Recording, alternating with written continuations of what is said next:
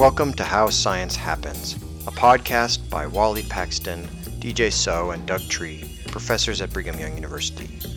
In the podcast, we bring you stories of cutting-edge science as told by world-class scientists and engineers from around the world who are on the front lines doing the work. We explore the highs and lows of discovery and what makes science such an exhilarating and frustrating process for those who do it.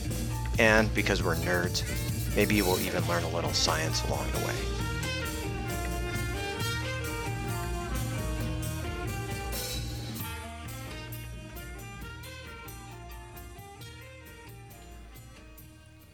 Hello everyone, welcome to our another episode about How Science Happen. My name is DJ So, and I am with my co-host today, who is Wally Paxton. Hello. And also with Doug Tree. Hello. Alright, today we are very excited to have Dr. Jaehun Chun on the podcast with us today. So Dr. Jaehun Chun, who is with us today, is a senior research scientist at Pacific Northwest National Laboratory for the past 12 years. He's also an affiliate professor, Levitch Institute in the Department of Chemical Engineering at CUNY, City College of New York. So he received a PhD from Cornell University on colloid dispersion. So he has numerous awards. So he has a very stellar kind of achievement in this research. So I'm really excited to have Dr. Chun here. So Jaehun, it is really great to have you here today. Thank you for taking time out of your busy schedule to be here today. So what about you greet everybody, Dr. Chun? Yeah, hello everyone. So I'm Jaehun. So it's a good Hey, it's good to have you here. Yeah. Nice to have you here. Yeah. Mm-hmm. So to prepare this podcast, I have read your CV. So I noticed that you're originally from South Korea. So where is it? South Korea is not as big as the United States. But where would you call your hometown is in South Korea? Yeah, my hometown is Seoul. Ah, okay. Yeah, this is a big city. Yeah, that's famous. I've heard of that one. Yeah. So I'm also from Seoul, South Korea. Mm-hmm. But I live nearby the border between the Seoul and nearby province. So my childhood was more like the suburban setting with the field and the frogs and the cockroaches and things like that. How was yours, Jim? Yeah, that's similar because our family is not rich, so we need to be around the suburban, right? So then it's cheaper place, at least still in Seoul, right? So did you go to the mountains and fields? Yeah, so we are very close to the mountain. Essentially, my hometown is in the north area, but it's actually moved to the very south area, which is close to Seoul National University. Yeah, so there's actually a lot of mountains around here. So I basically went to mountain pretty much every day for walk. With your friends? Yeah, with my friends, with my grandfather, and also a lot of the outside in the winter, outside the skating area, which there is some small creek, others, and then there's the naturally frozen, so it's having a lot of fun with friends. And you do ice skating out there? Yeah, ice skating. Yeah, cool. And sledding too. Mm-hmm. It's sort of natural. Yeah. Yeah, we don't need to pay, right? That's the natural one. That's cool. Yeah, I went to graduate school in Minnesota. They used to just open up the fire hydrants in the parks, and there are lots of lakes and stuff there too that would freeze over. So you didn't have to pay to ice skate in the upper Midwest. Yeah, that's just right. Go outside. Go outside 6 months of the year. You can ice skate. No. Yeah. So as a child, so you're going around the mountains and creeks and everything. Yeah. So did you find yourself as a kind of curious child and thinking about how this one works, why you can slide over the ice with a skate, or why there's a dragonfly everywhere? Were you that kind of a kid when you were a child? Probably not that very curious though. but I just like to play with friends. And but actually, the one thing that different because I'm an only child in the family, Okay. so I don't have a lot of friends. So I have like a sort of group. I actually used to play baseball a lot, pretty much every day. But it's not that very fancy gloves and so very old. But it's actually baseball play starting from essentially like a age of 6 or something. But we don't have a team or like a US. It's not organized. But the go somewhere, see someone to play, even 2 people, 3 people, sometimes 8. Like essentially like a no organization and anything. But after that, I just played by myself. It's just only. So I at home. So I think that is somehow that made me think about a lot. But I don't have really curious. But I think about a lot. But I forgot everything. What topic I was thinking, but yeah, well, it wasn't chemical engineering or chemistry. No, not chemical. But essentially, I actually loved math. I mean, I have no idea about chemical engineering or other thing, but I actually loved math. So especially, I loved math because I don't need to explain, right? So it's like everything is sort of known. If you show that procedure to solve and formulate the problem, essentially like the reason I love that is actually needs only minimal explanation. That's self-explanatory. Oh, okay. Yeah. So you're good at new language of mathematics then. Yeah. So I'm not very good at learning languages, but I do love language of math. Yeah. But seems like so in Korea, I believe at the time you got admitted to your admitted to college. I believe you have to choose your major before you apply for college. Yeah, that's right. So you majored in chemical engineering. Yeah, that's that right. That means you found some interest in chemistry somehow in some time while you are as a youth. So where did you find your interest in chemistry? So honestly, I actually I really would like to go to the math as a major, but is that somehow, I mean, this is sort of like an old, it's not actually good kind of the advice, but it's the math teacher in high school, oh, Jaehun, you can't get a job. Because at that time, math was not really connected to the computer yet in Korea. So then the computer science really like start to arise beginning sort of like 87. So I don't know about any concept of a computer. I like the math, so I like to go, but is the advice math, I mean, you can't do that anything, a real job. So then there's go to engineering type of thing. So then there's my dad is actually chemical engineers, Okay. sort of. So there's a rubber. He worked on rubber and others like polymer rubbers. So I actually kind of choice either mechanical engineering or chemical engineering, which sounds like interesting for me either. So then that is okay. I'll ask later if possible if something come up. So I choose the chemical engineering, but I didn't really focus on chemistry in chemical engineering. So honestly, I'm not very good at chemistry. You're lying. I'm not very good at it. You're lying. I find this all the time though, right? When I'm talking to people who don't know about engineering or chemical engineering, they assume I'm a chemist and they assume that means I know chemistry. And I guess I have a somewhat similar background than you. I think I'm a simulation guy and in colloidal science and stuff, and so I don't know that much about chemistry at all. Yeah. So come on! I took You're chemical engineers. I took a few classes. The chemist over here is kind of mad at me, but this is kind of how it goes.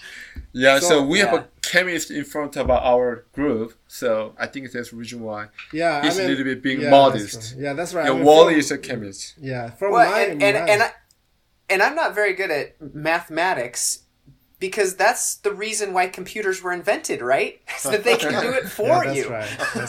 That's right. Yeah. So I mean, I actually like the idea about Doug, right? So basically, from my point of view, chemical engineering consists of two things. One is chemical engineering, the other one is physical engineering. So I always see myself in physical engineering part of chemical engineering. Yeah. So Okay. Yeah. So you know, I also study college and surface science. It's very close to physical chemistry, like or physical engineering. Yeah, you're right. In this sense, yeah, I'm not good at chemistry either. So I agree with you. So, but did you enjoy studying chemical engineering subject while you were in your college?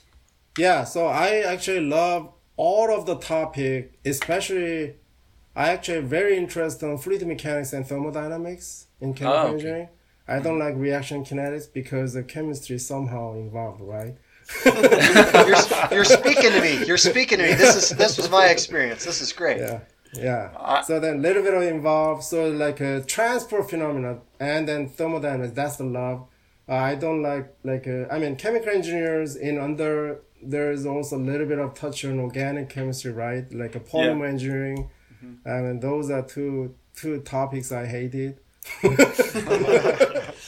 You know, I think this is kind of refreshing because students shouldn't feel so guilty when they get into a class that's part of their major that they have to take that they're not really passionate about, right? Yeah. I mean, they still have to take it, but they don't really have to be passionate about that, but they do have to understand a little bit about it. And that's okay. Right. Yeah.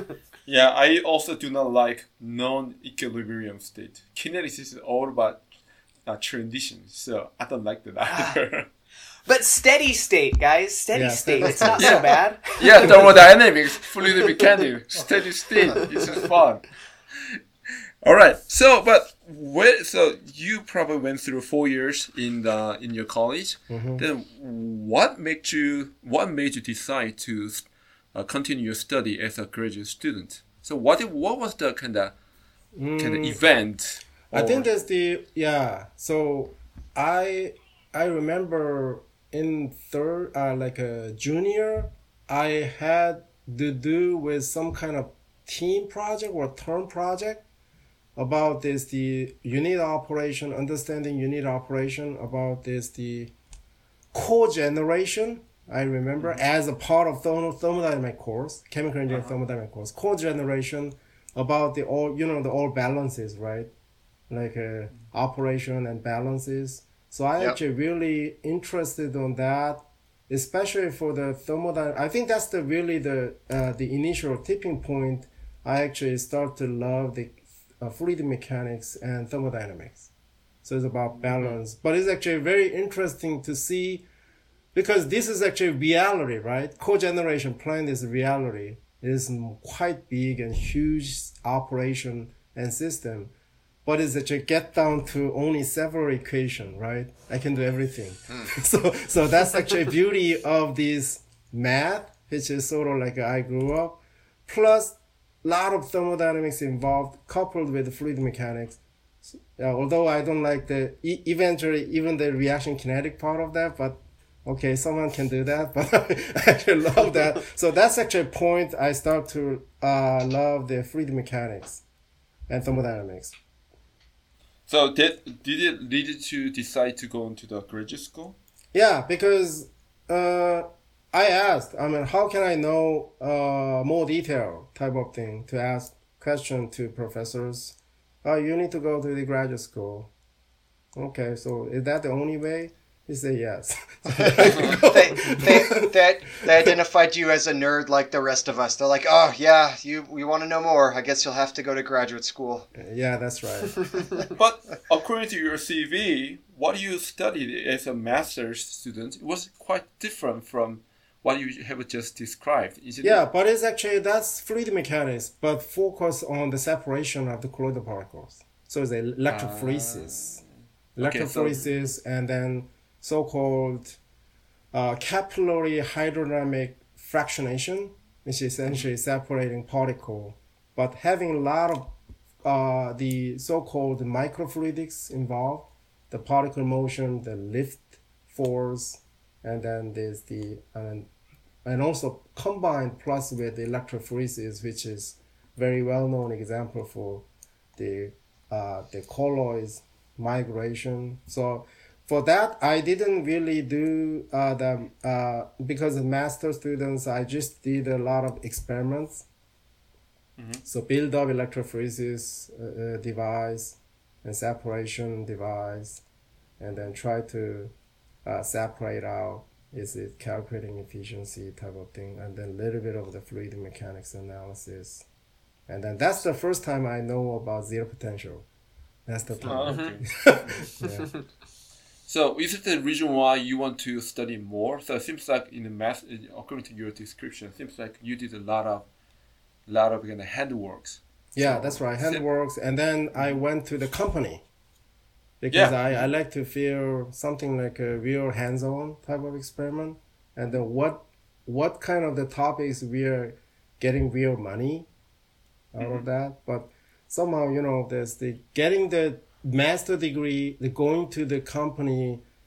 I'm not really allowed to choose the topic I liked, right? Sort of like allocated, some kind of need base, right?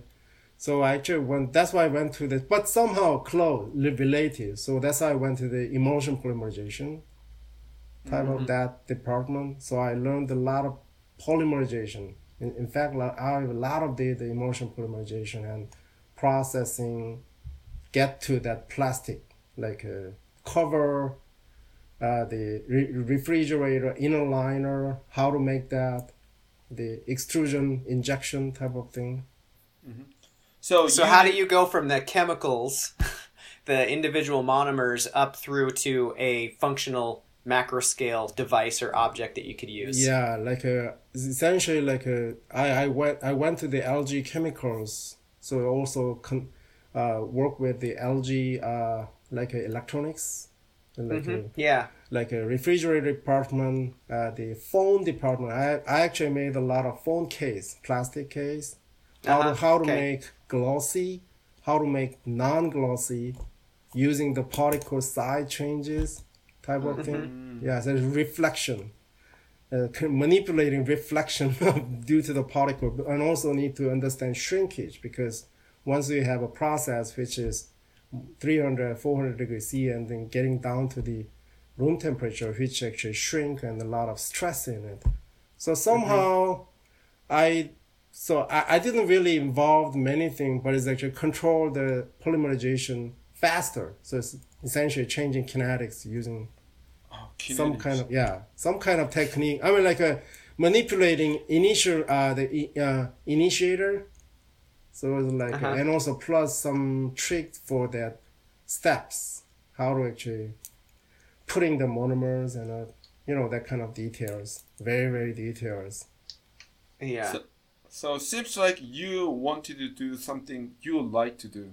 Is that the reason why I believe LG Chemical paid you well, because I also got a job offer from LG Chemical as well. So, but is that the reason why you decided to do PhD? Yeah, so, that's, at that time, from master to company, I actually worked very hard. So then that's the environment in Korea around the time. So pretty much like 8 to 8. Yeah, so then I actually sort of really tired of doing any experiment at all. So then but they sort of like a company kind of research environment, there's a limitation. There's like a know-how focus rather than know-why type of thing. Yeah, I gotcha. Yeah, so then I sort of that's the main job I did, is also at around that time I left the company, is about coagulation of the particles. So in that case, coagulation of the polymer latexes. Yep. So those particles. So then is actually I need to more experiment. I need to learn more and a little bit more detail, because there's a simple idea. What if I know the principle? I don't need to do this bunch of trial error, right? Yep. Yeah, Right? that's right. Yep. Yeah. So Yeah, I had an advisor who used to say that a day in the library can save you from a month in the lab and just make your efforts a little bit more focused and keeping you from going down wrong roads. yeah. So I like to actually learn the principles involved. So that's why there's the choose to basically pursue the PhD in the US. So you're a little bit tired. You're a little bit worn. Then you like to know the principle. That's the reason why Yeah, you so chose PhD. I'm not really like the really intellect oriented motion. It's always being tired or some kind of the blocks. So then actually move forward. So did you work less hour as a PhD student? Yeah, essentially yes. Oh, really? Okay, Yeah. that's good. So I need to. But So I yeah, need to tell my PhD students, you guys got it easy. You could have a tough job working in industry, but here you're at school. Life is easy. Don't. That's interesting. So did you? So I like to, because our target audience is also graduate student. But I like to know why you chose Cornell. Did you just choose Cornell or Dr. Koch in Cornell? So what drove your decision about your PhD institute or PhD advisor? Yes, for the choosing the institution, that's really from not in-depth reason at all. Essentially, I got 3 institutions offered. I mean, is that okay to say here? Yeah. Yeah, yeah. If you're okay. Yeah. If you want us to edit it out, we can. Yeah. So then there's, U Florida and Carnegie Mellon and Cornell. Mm-hmm. So then I like the colder place. Ah. Pittsburgh is cold enough. Yeah, and then around that time, I really like information limited. Around that time is not website and like info for professors were not very is actually available. I just got like a paper booklet about the professors. Mm-hmm. And that's the one reason. And another reason is about the cold place, and then only there's the booklet about the department booklet came to my town my home in Korea is only delivered. I think the other 2 were lost. So, So they won the information campaign. Yeah. That's interesting. All right, so it seems like you continue to study this colloid and a little bit about microfluidics while you were in the PhD. Then after that, you did a postdoc at Princeton. Then eventually you went to PNNL. Yeah. So with this, did you know that you're gonna end up in this the national lab while you were doing PhD? No. What did you dream of No. while you were a PhD student?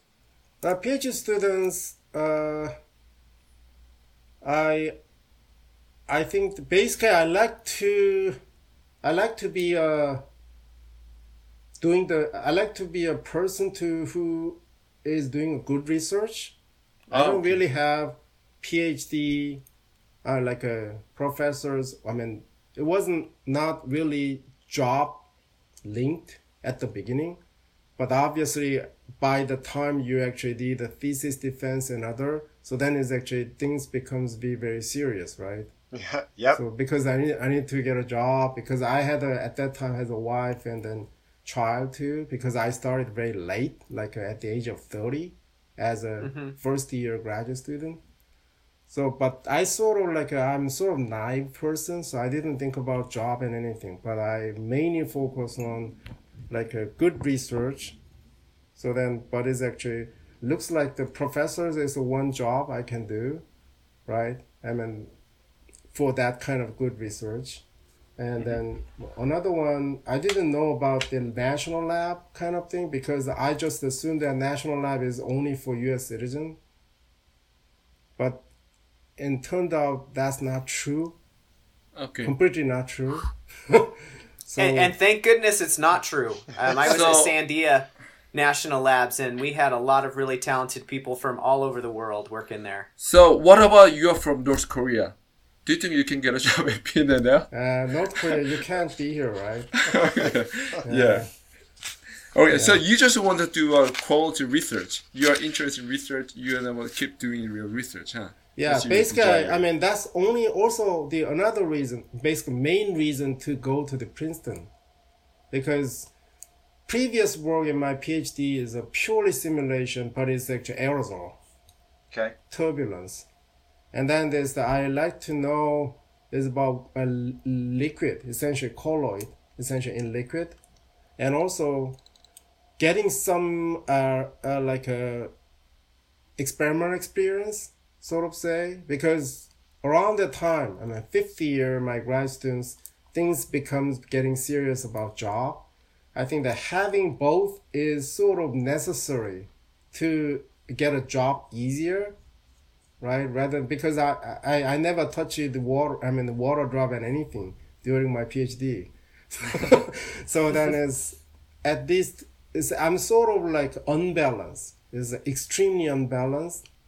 So, but it's actually the engineering department, I think people like to have reasonable kind of the experience for both.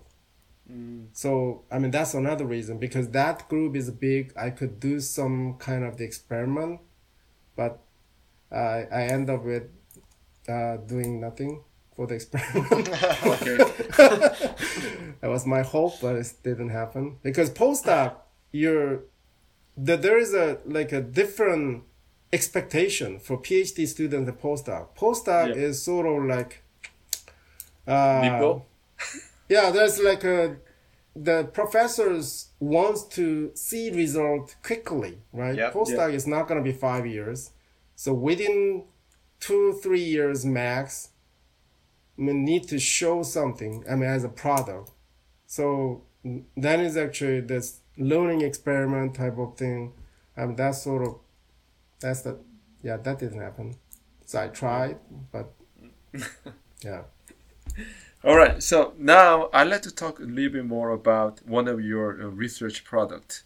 So you want to do the research, and right now I have in front of my eyes one of your paper. It's named "Interplay Between Short and Long Range Forces Leading to the Formation of AG, the Silver Nanoparticle Superlattice."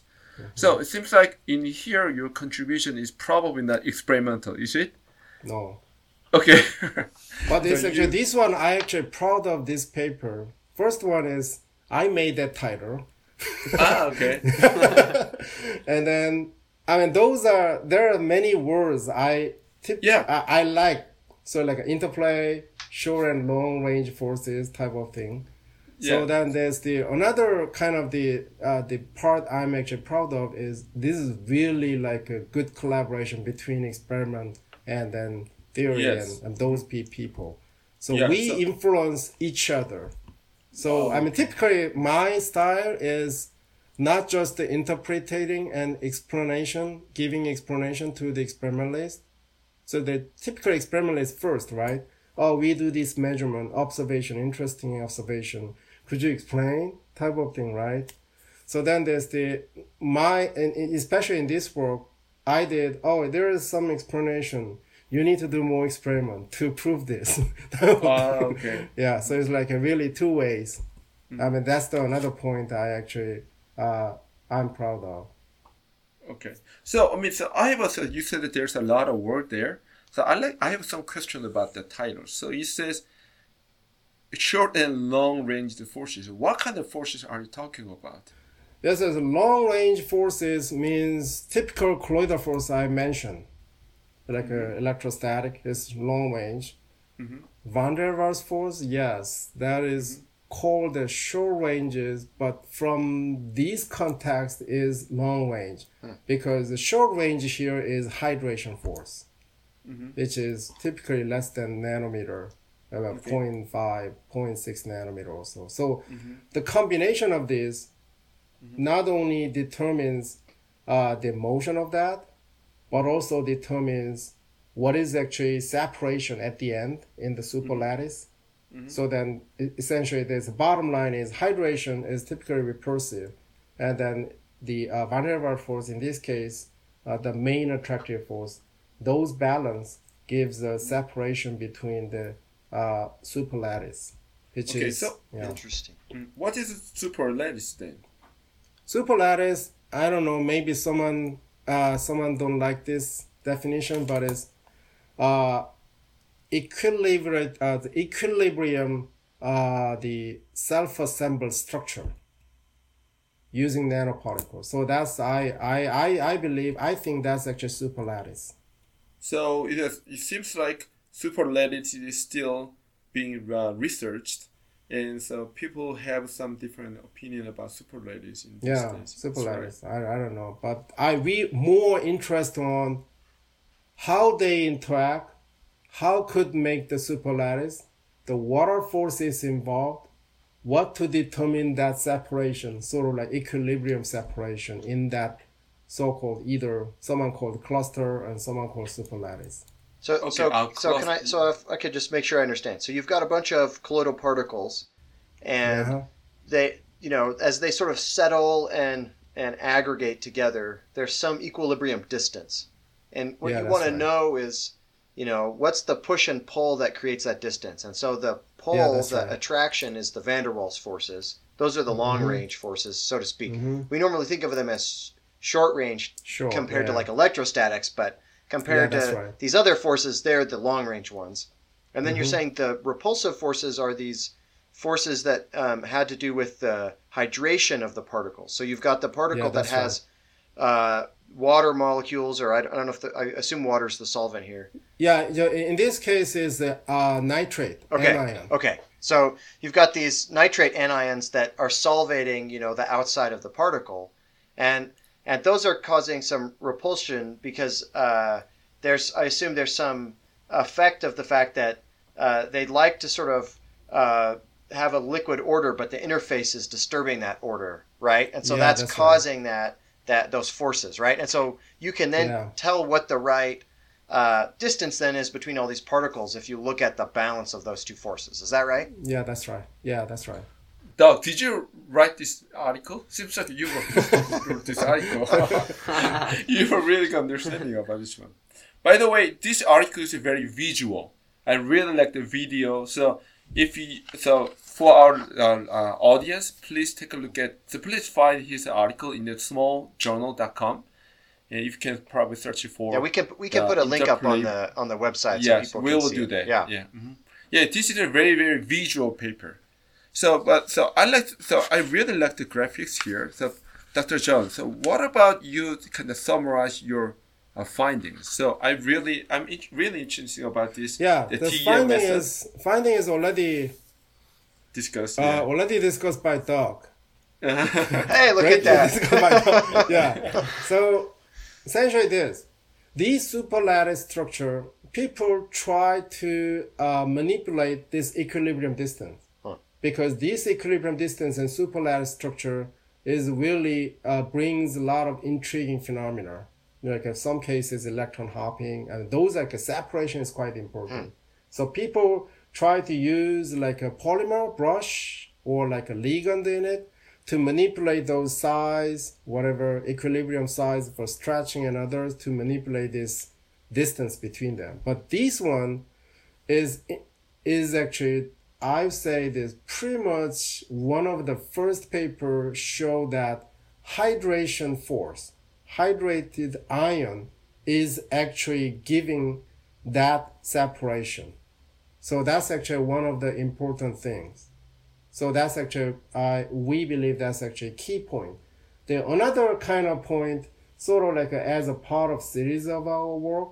So this is, I would say, essentially like a 2010, 2020-ish version of the Dave Waits. Essentially, the old case is colloidal particle. You can use an optical microscope and keep looking at the particle, either video or snapshots. Look at the forces, and you can calculate from everything from the particle trajectories for colloidal particle using optical microscope. Now we are using the nanoparticle. You can't do that. Yes. So then is actually you need to do a special tool. In this case, in situ TEM, in situ liquid phase TEM. So that is actually by looking at, so like a really like a little bit modernized, or not modernized.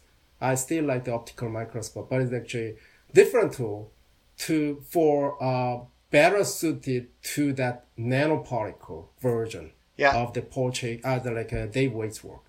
Yeah, I mean, I think that's really interesting and important to point out, right? Because as a simulation person, I often kind of take for granted, like, oh, of course they image the particles or whatever, right? And in colloids, it's not usually that hard when it's optical microscopy, right? I mean, I don't mean to like dismiss all the people that do great work in optical microscopy, but like when you have this, TEM of like, liquid phase stuff. I mean, that's hard. Those are hard experiments to do, right? And so that's really neat that you have, all the images that you have. You have a scale bar that's 20 nanometers, right? And to be able to see that and to look at the interparticle spacing, that's really neat. Yeah. Yeah, but and you take advantage. Sorry, you take advantage or take it for granted also that you can get an image in this way, because what you're doing is you're shooting electrons into this little cell, and those electrons are interacting not just with the particle, but with the water molecules that are all around there too, everything else that's in there. And so the fact that you can get an image from this at all is really amazing. Yeah. So one thing we are sort of like putting on the carpet in this paper, which is all papers in using in situ TEM, is beam effect. So you point that. So then what's actually really beam effect? So that is actually really the get to the bottom of this question. Are we seeing real or are we seeing real plus some artifact from beams? So that's essentially like still like ongoing question. So then the only way we did is reduce the beam intensity to see if there is any changes associated with that. Okay. So that's the sort of like, okay, so this one is at least to minimize the beam effect, but we don't really know, like quantitatively, we don't really know.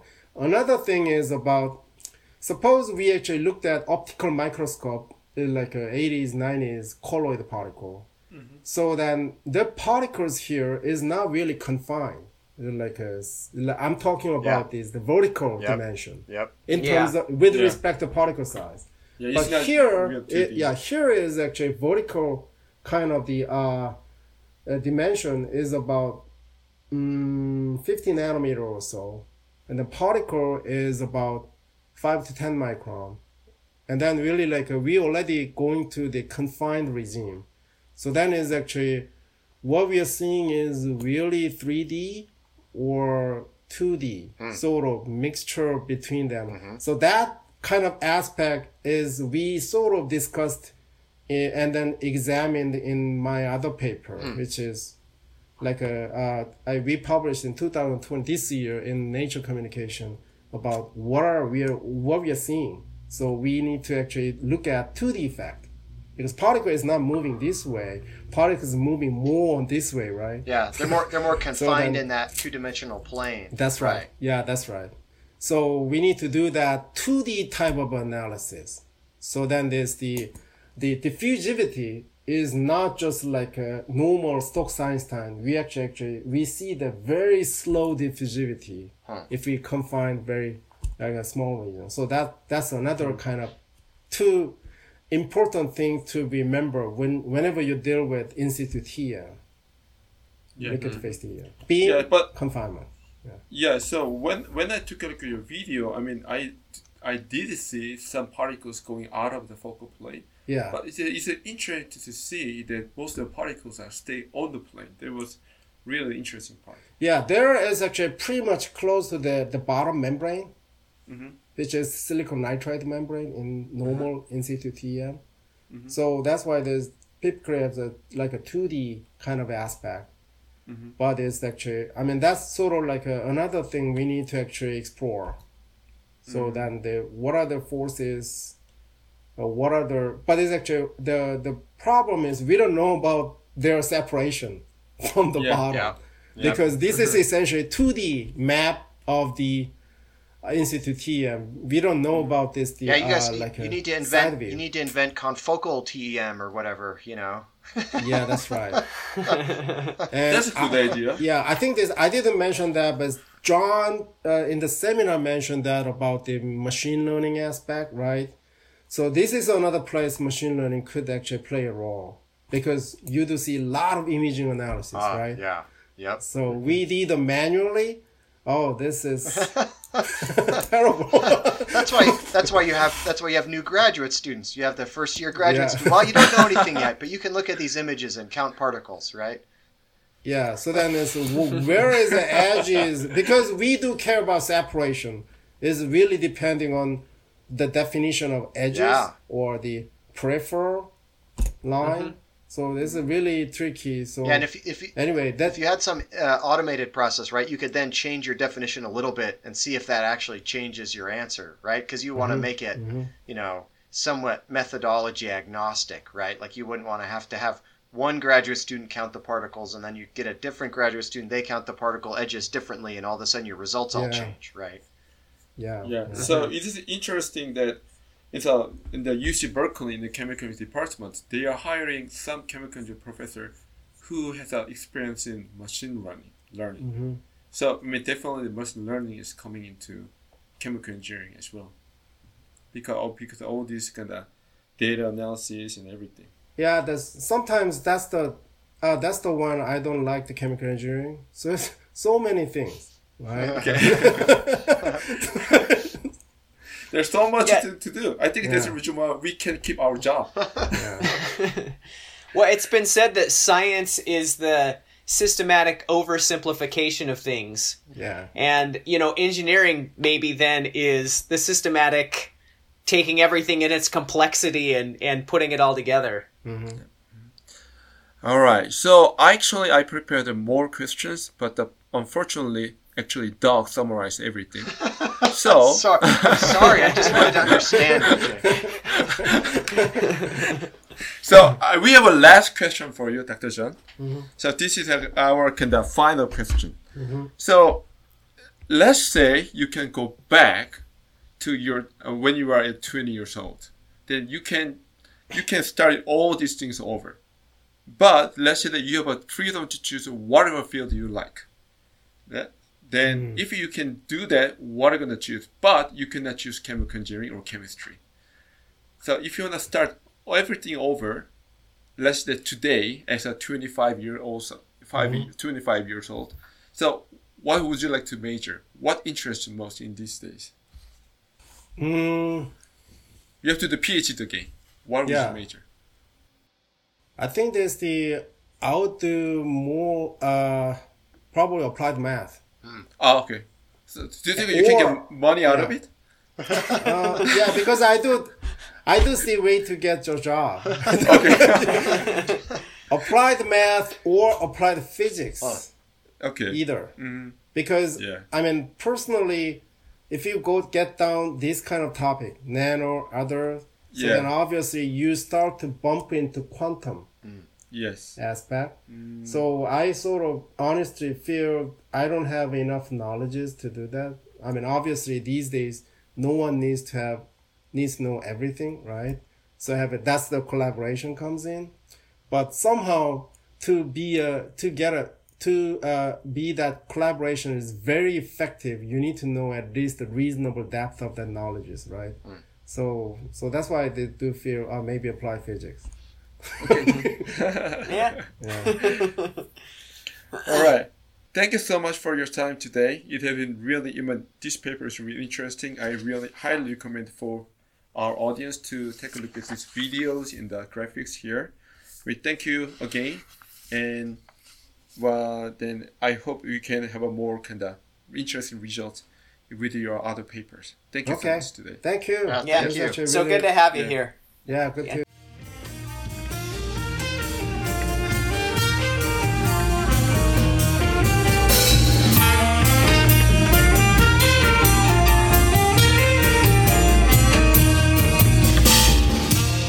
Thank you for listening to this episode of How Science Happens with your hosts Wally Paxton, DJ So, and Doug Tree. For more information about the podcast, the hosts, or our guests, please visit our website at bit.ly/housescience. For additional comments or questions, we can be reached by email at housescience@byu.edu.